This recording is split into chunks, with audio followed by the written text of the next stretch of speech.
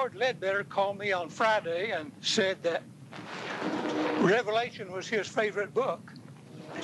And would I permit him to have the first session today? And I gladly consented. So Howard, come on up. Well, I haven't heard of this. Oh. That's a pretty good April Fool! Hey. April Fool.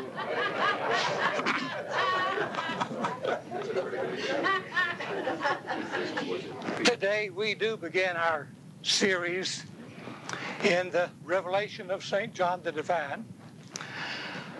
Unfortunately, it's one of the most misunderstood books in the entire Bible. For those who love the book, they find it the most beautiful literature because of the promise that's there, of the revelation of the ultimate nature of Christ, which is there. But for others, the imagery is more than they can take. It is something that drives them away from the true meaning of the book itself, simply because the imagery is so far beyond our being able to comprehend. But this kind of literature was prevalent during the time in which it was written. There are only two books in the Bible that are apocalyptic. And apocalyptic simply means the hidden scriptures revealed. One is Daniel in the Old Testament, and the other is the book of Revelation in the New. And each of them are directed to a time of great trouble, and it is written in order to encourage the people who are having to cope with the times. There's a danger in trying to take the book of Revelation and interpret it as a prediction of things to come just before the end of the age. Because in all probability, the material was written for the contemporaries of John who were facing great tribulation within their own contemporary lives. Even if it did relate to the people who were contemporary to John, those facts that he revealed, those principles about which he talked, are just as relevant today as they would be for any other age. And so when interpreted in terms of the message and trying to stay away from the chronology, it is authentic in every respect as to what Christ gave his life to do and what he taught. Now, the lesson writer, in introducing us to the book of Revelation, took a very unique approach. He gave us one step into the book of Revelation, and then he stepped backward into the time in which Jesus came into Jerusalem on the day that we proclaim as Palm Sunday. And there's good reason for that. It unifies Revelation with the time that has just immediately preceded, and it takes the personage of Christ and interprets him in terms of the Christ who has not yet revealed himself and the Christ who has been revealed and elevated to his place in heaven. And so with that twofold approach, we're able to see the continuity from the life of Christ into that which is revealed by John. Nobody really knows who wrote the book, even though he identifies himself. He says that his name is John, but he doesn't give further identification as to what John he might be. In the 2nd century, he was declared to be, the book was declared to be written by John the Apostle. Justin Martyr made that statement, and it has held up until the present day. Though biblical theorists have tried to dispel the idea that John the Apostle wrote it and introduced other possibilities, and they have some convincing proof, particularly in terms of the grammar of the book itself. It has been by those who are in a position to make such a judgment, the book of Revelation is the poorest Greek in the entire Bible, indicating that the person who wrote it did not have the same literary skills as did the writer of the fourth gospel. But at the same time, there were circumstances in which it was written that could give some accommodation to that. One being the circumstances of being on the Isle of Patmos, the lack of comfort in which the manuscript was written. Any number of things could explain that away. And it could easily be written by someone else. However, it doesn't matter who wrote it. The fact is that it is a book of comfort and encouragement to a people who are facing great tribulation in their lives. And it was his way of saying to them, hold on. It appears that everything has been lost, but it hasn't. The future is bright and promising. Now, the book of Revelation has two axes on which it would have some of that water. I don't know why it's not anxiety over the book of Revelation. The book of Revelation illustrates two great powers that are relevant to the people and prevalent in the world. The power of God on the one hand and the power of Satan on the other. Now, the Jewish people had been told long before that they were the chosen people of God, and though they had gone through adversarial times many times, that eventually they would be restored as the kingdom that was experienced under David. They awaited the time in which a new David would sit upon the throne and the greatness of Israel would be restored. It didn't happen. They went from Babylon to being under the foot of Persia, under the foot of Greece, under the foot of Rome. They had no freedom. There was no evidence in any way that they were going to reemerge as the people of God. So they fell upon this way of understanding the situation in which they found themselves. They divided history into two parts, the present time and the time to come. The time to come was the day of the Lord. The day of the Lord would be that time when the Messiah came to Israel and restored her in all of her greatness. And that's where the Palm Sunday story fits into today's lesson.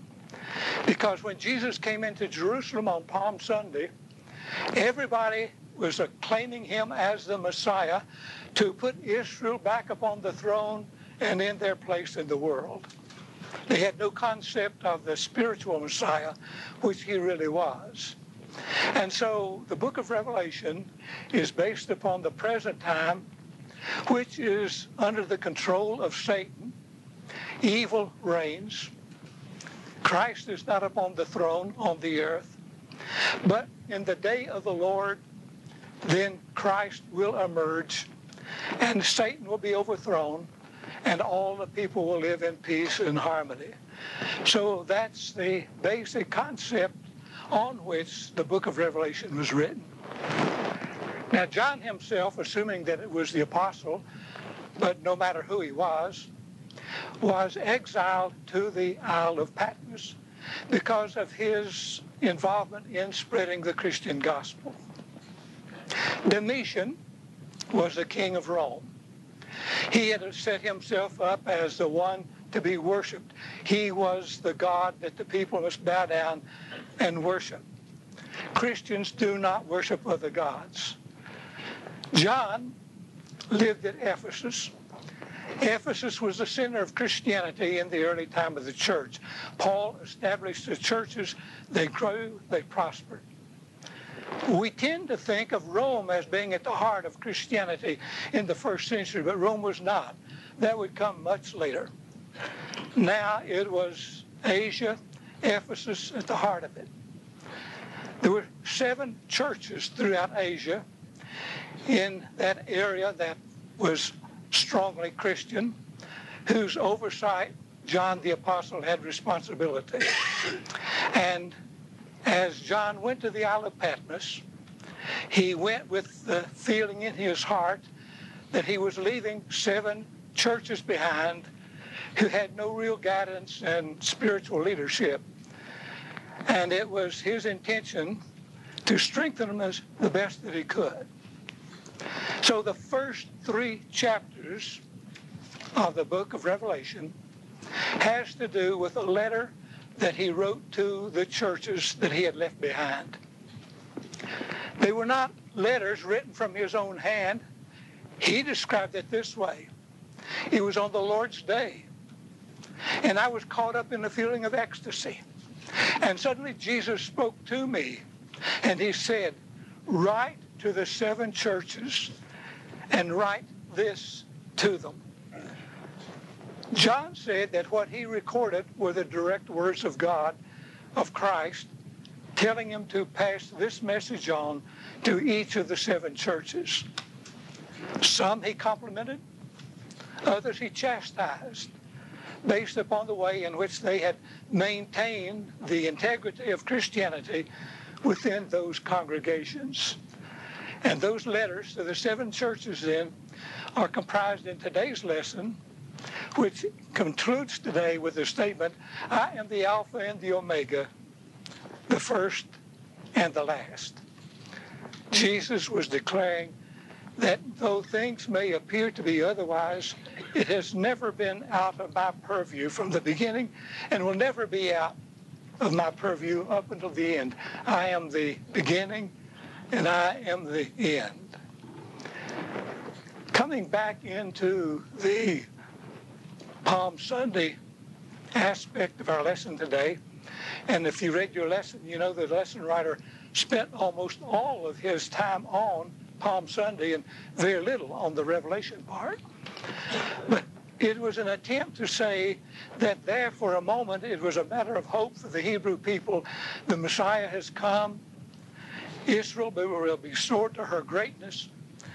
The day of the Lord has arrived. It was with that sense of expectation that Jesus went into Jerusalem on Palm Sunday. The story is familiar to all of us, but deserves to be retold because of the magnificence of what took place.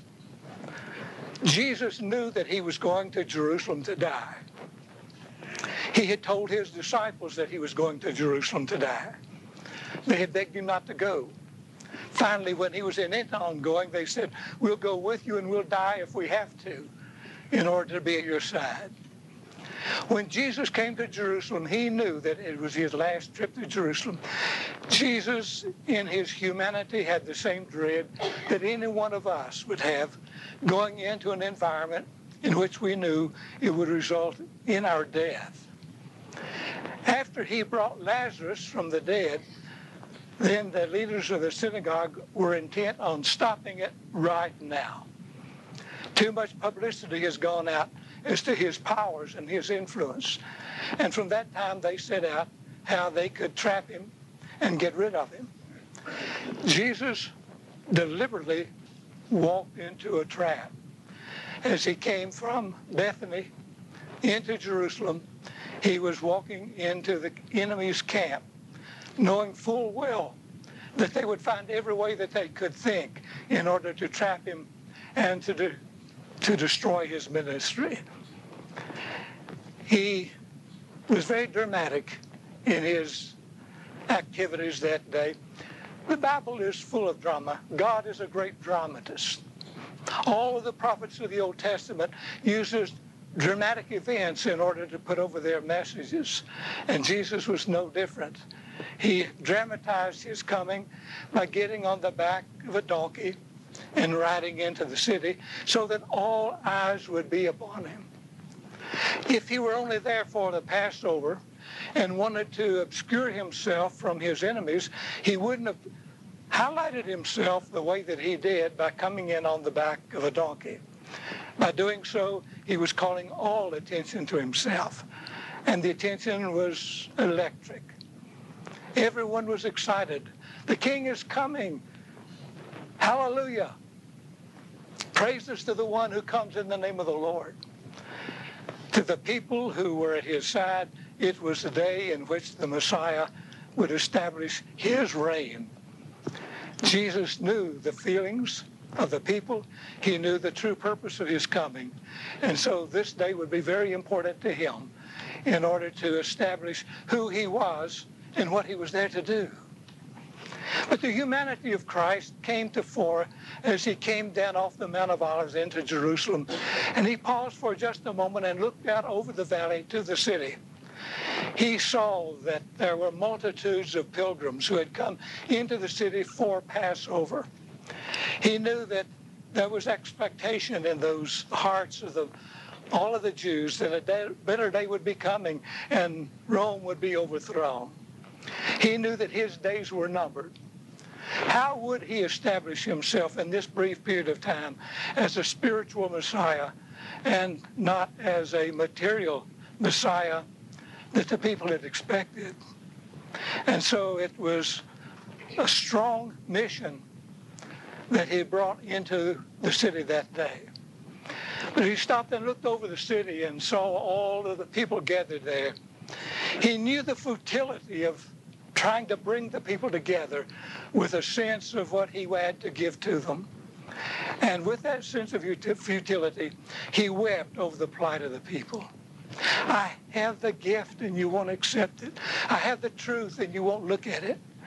He knew as time closed in on him that he would have to die for what he had hoped to accomplish through his teaching and through his preaching. The people felt the significance of his coming into the city. This was the Messiah. They waved palm branches.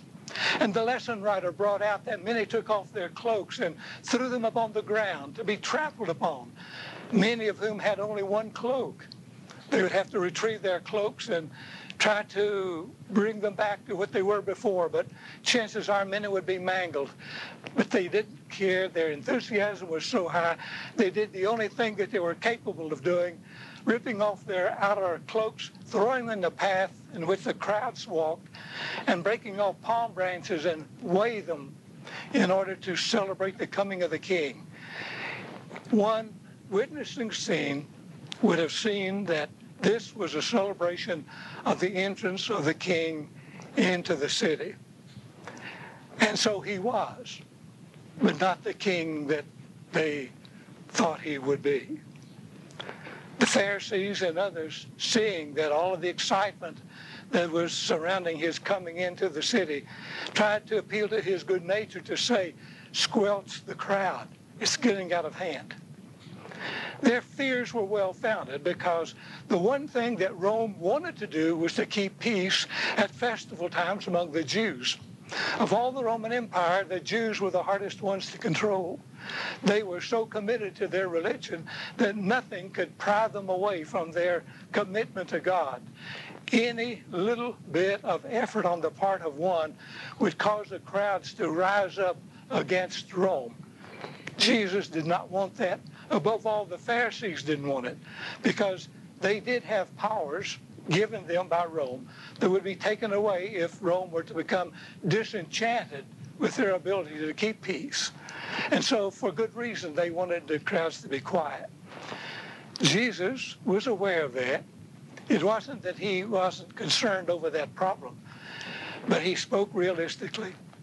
The excitement is such, the feeling of expectation is such that if I were to cause the people to be quiet, even the stones would cry out in this moment. He knew the force, the impact of that moment. The Messiah was coming into the city to proclaim himself. In a sense, it was the coming of the end of the age in which the Israelites had awaited the Messiah, because the Messiah was about to be proclaimed, and what they were unwilling to accept in history was that moment in which God entered into the world through the Messiah to establish his kingdom. Now, Jesus didn't fulfill the promise of sitting upon the throne. The great expectation of the people of Jerusalem that this is the Messiah who will free us from Rome, that didn't happen. Instead, here they saw the one that they thought would free them condemned as a common criminal. The week to follow would be very traumatic for them all. So much so that those who cried out in great expectation cried out in their disappointment when the week was over and allowed him to be killed as a pretender and not as a true Messiah. Jesus died on Friday. This was contrary to any of the expectations of the people who had been awaiting a Messiah. This is contrary to the expectations of the disciples. How could he free Israel if he were dead? Not one of the disciples on Good Friday thought that he would be living 3 days hence. They had accepted his death as final. And so for the growth of Christendom that week, everything seemed to die. It appeared that it was all over. Then John wrote the book of Revelation, which says, no, that is a temporary end. The beginning of the real reign of Christ. He was given the privilege to seeing the risen Christ sitting in heaven. The remainder of the book of Revelation will be the words of this Jesus to John to tell to the people how that there will rage the battle between God and Satan. There would rage the battle between good and evil. But in the end, it would be triumphant. There would be a time of great tribulation. But at the end of that, those who remained faithful, they would have a relationship with Christ. All evil will be destroyed, and the greatest time to be imagined was before them. So the writer of our lesson material today established the end of the expectation of the Messiah who would restore Israel and introduced him as having overcome death, having returned to the Father, where he would reign forever and ultimately receive all who had accepted him into that new life, that new kingdom. Any comments or questions? And ask anything you want. I guess, excuse me. That was much better than I would have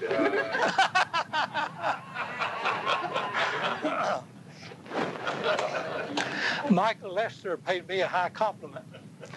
He asked if I would teach for 3 Wednesday evenings at the Wednesday Nighter, which I agreed to do and will be doing a week from this coming Wednesday night, the role of religion in America. But his suggestion was that there be no format, but that for an hour each week that I stand up and just let everyone ask questions that they would like to have answered. I said, can you imagine standing up for an hour and nobody asking any questions? But that was a compliment, the thing that I could field any question that anyone might ask. But I'll try my best if you have any questions. Yes. Ben. Now, after the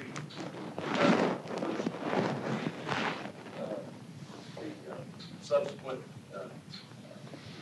Christ coming out of the tomb, and the Jews just still refused the difference between the kind of the new birth of the start of Christianity and Judaism. They still believed that there would be a Messiah and a king like that would that the kingdom of Israel would return. Is that basically the Orthodox Jewish philosophy today?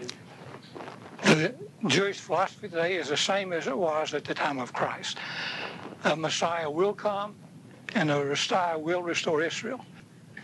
Those who accepted him as the Messiah became the foundation of the Christian church. The earliest Christians were all Jews who accepted him as the Messiah.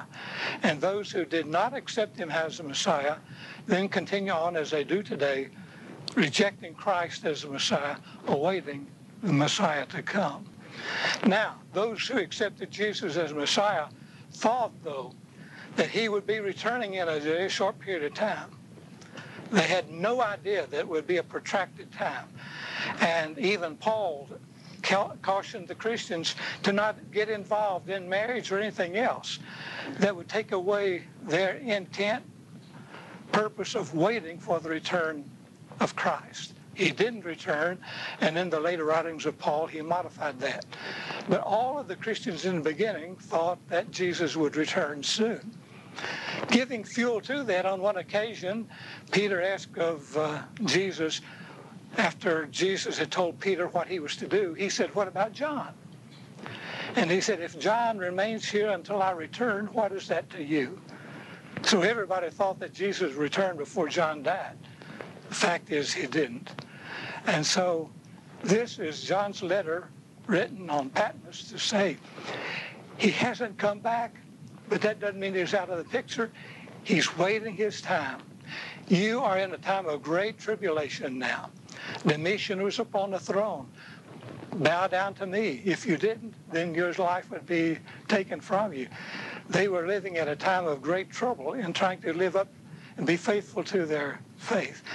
Now, Domitian did not attack Christians, particularly Christian because they were Christians. He tried to squelch the movement, but not fight Christians per se. That would come later.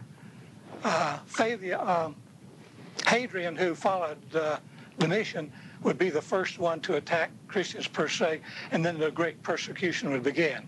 The great persecution hadn't become yet, but John says, when it comes, don't despair. Christ is on his throne. He knows what's going on. His power is just waiting to be unleashed. Yes? You have an opinion on the millennium and pre-millennium theories that are supposed to be based on Revelation? Well, there's no place for an opinion, really, to say that Revelation says there will be a period of 1,000 years. And as to where that fits into a contemporary timeline, there's just no way of knowing. The fact is that the idea of the Antichrist doesn't appear in Revelation at all. That comes out of 1 Thessalonians, and we have taken the Antichrist and woven it into Revelation. And the idea of the rapture is not in Revelation. That comes out of, well, it slips my mind right now, but one of the letters, and has no place. And much of the millennium, the premillennialists, and all of that aspect of the time of great tribulation is tied in with the rapture, where the saints in Christ were. That's no part of Revelation. That's just been woven into it, having been mentioned elsewhere. But the specific things like that.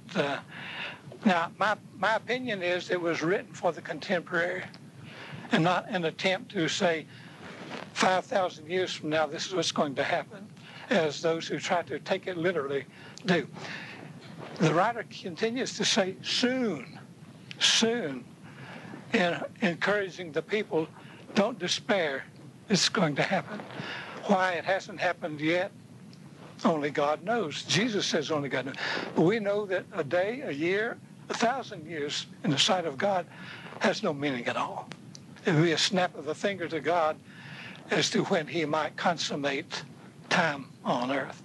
Could be this time, and events in the world cause people to have that idea, but every generation has faced the same thing since the time then. As to an actual 1,000 years, all I can say is that that's what John said, and I don't have any reason to discount it.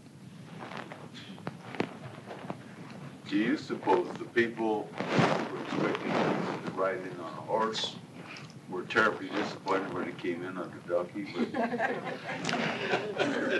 They had to be, because had he been a reigning emperor coming in to take over the kingdom, he certainly would have been astride a horse and his soldiers at his side. It was an act of humility. It must have been a comical sight to see Jesus sitting on the back of a donkey. When I was a kid in Mountain City, there was a fundraising every year for the PTA to bring in a donkey baseball game. Any of you ever remember that? And this touring group would bring in the donkeys, and then he would get the leading men of the town, the doctors and the bankers and others, to make a fool of themselves and getting on those donkeys and playing baseball. And it was a hilarious thing to see. To see Jesus on the back of a donkey certainly was not the image of one who had come in to conquer, but it was an act of humility.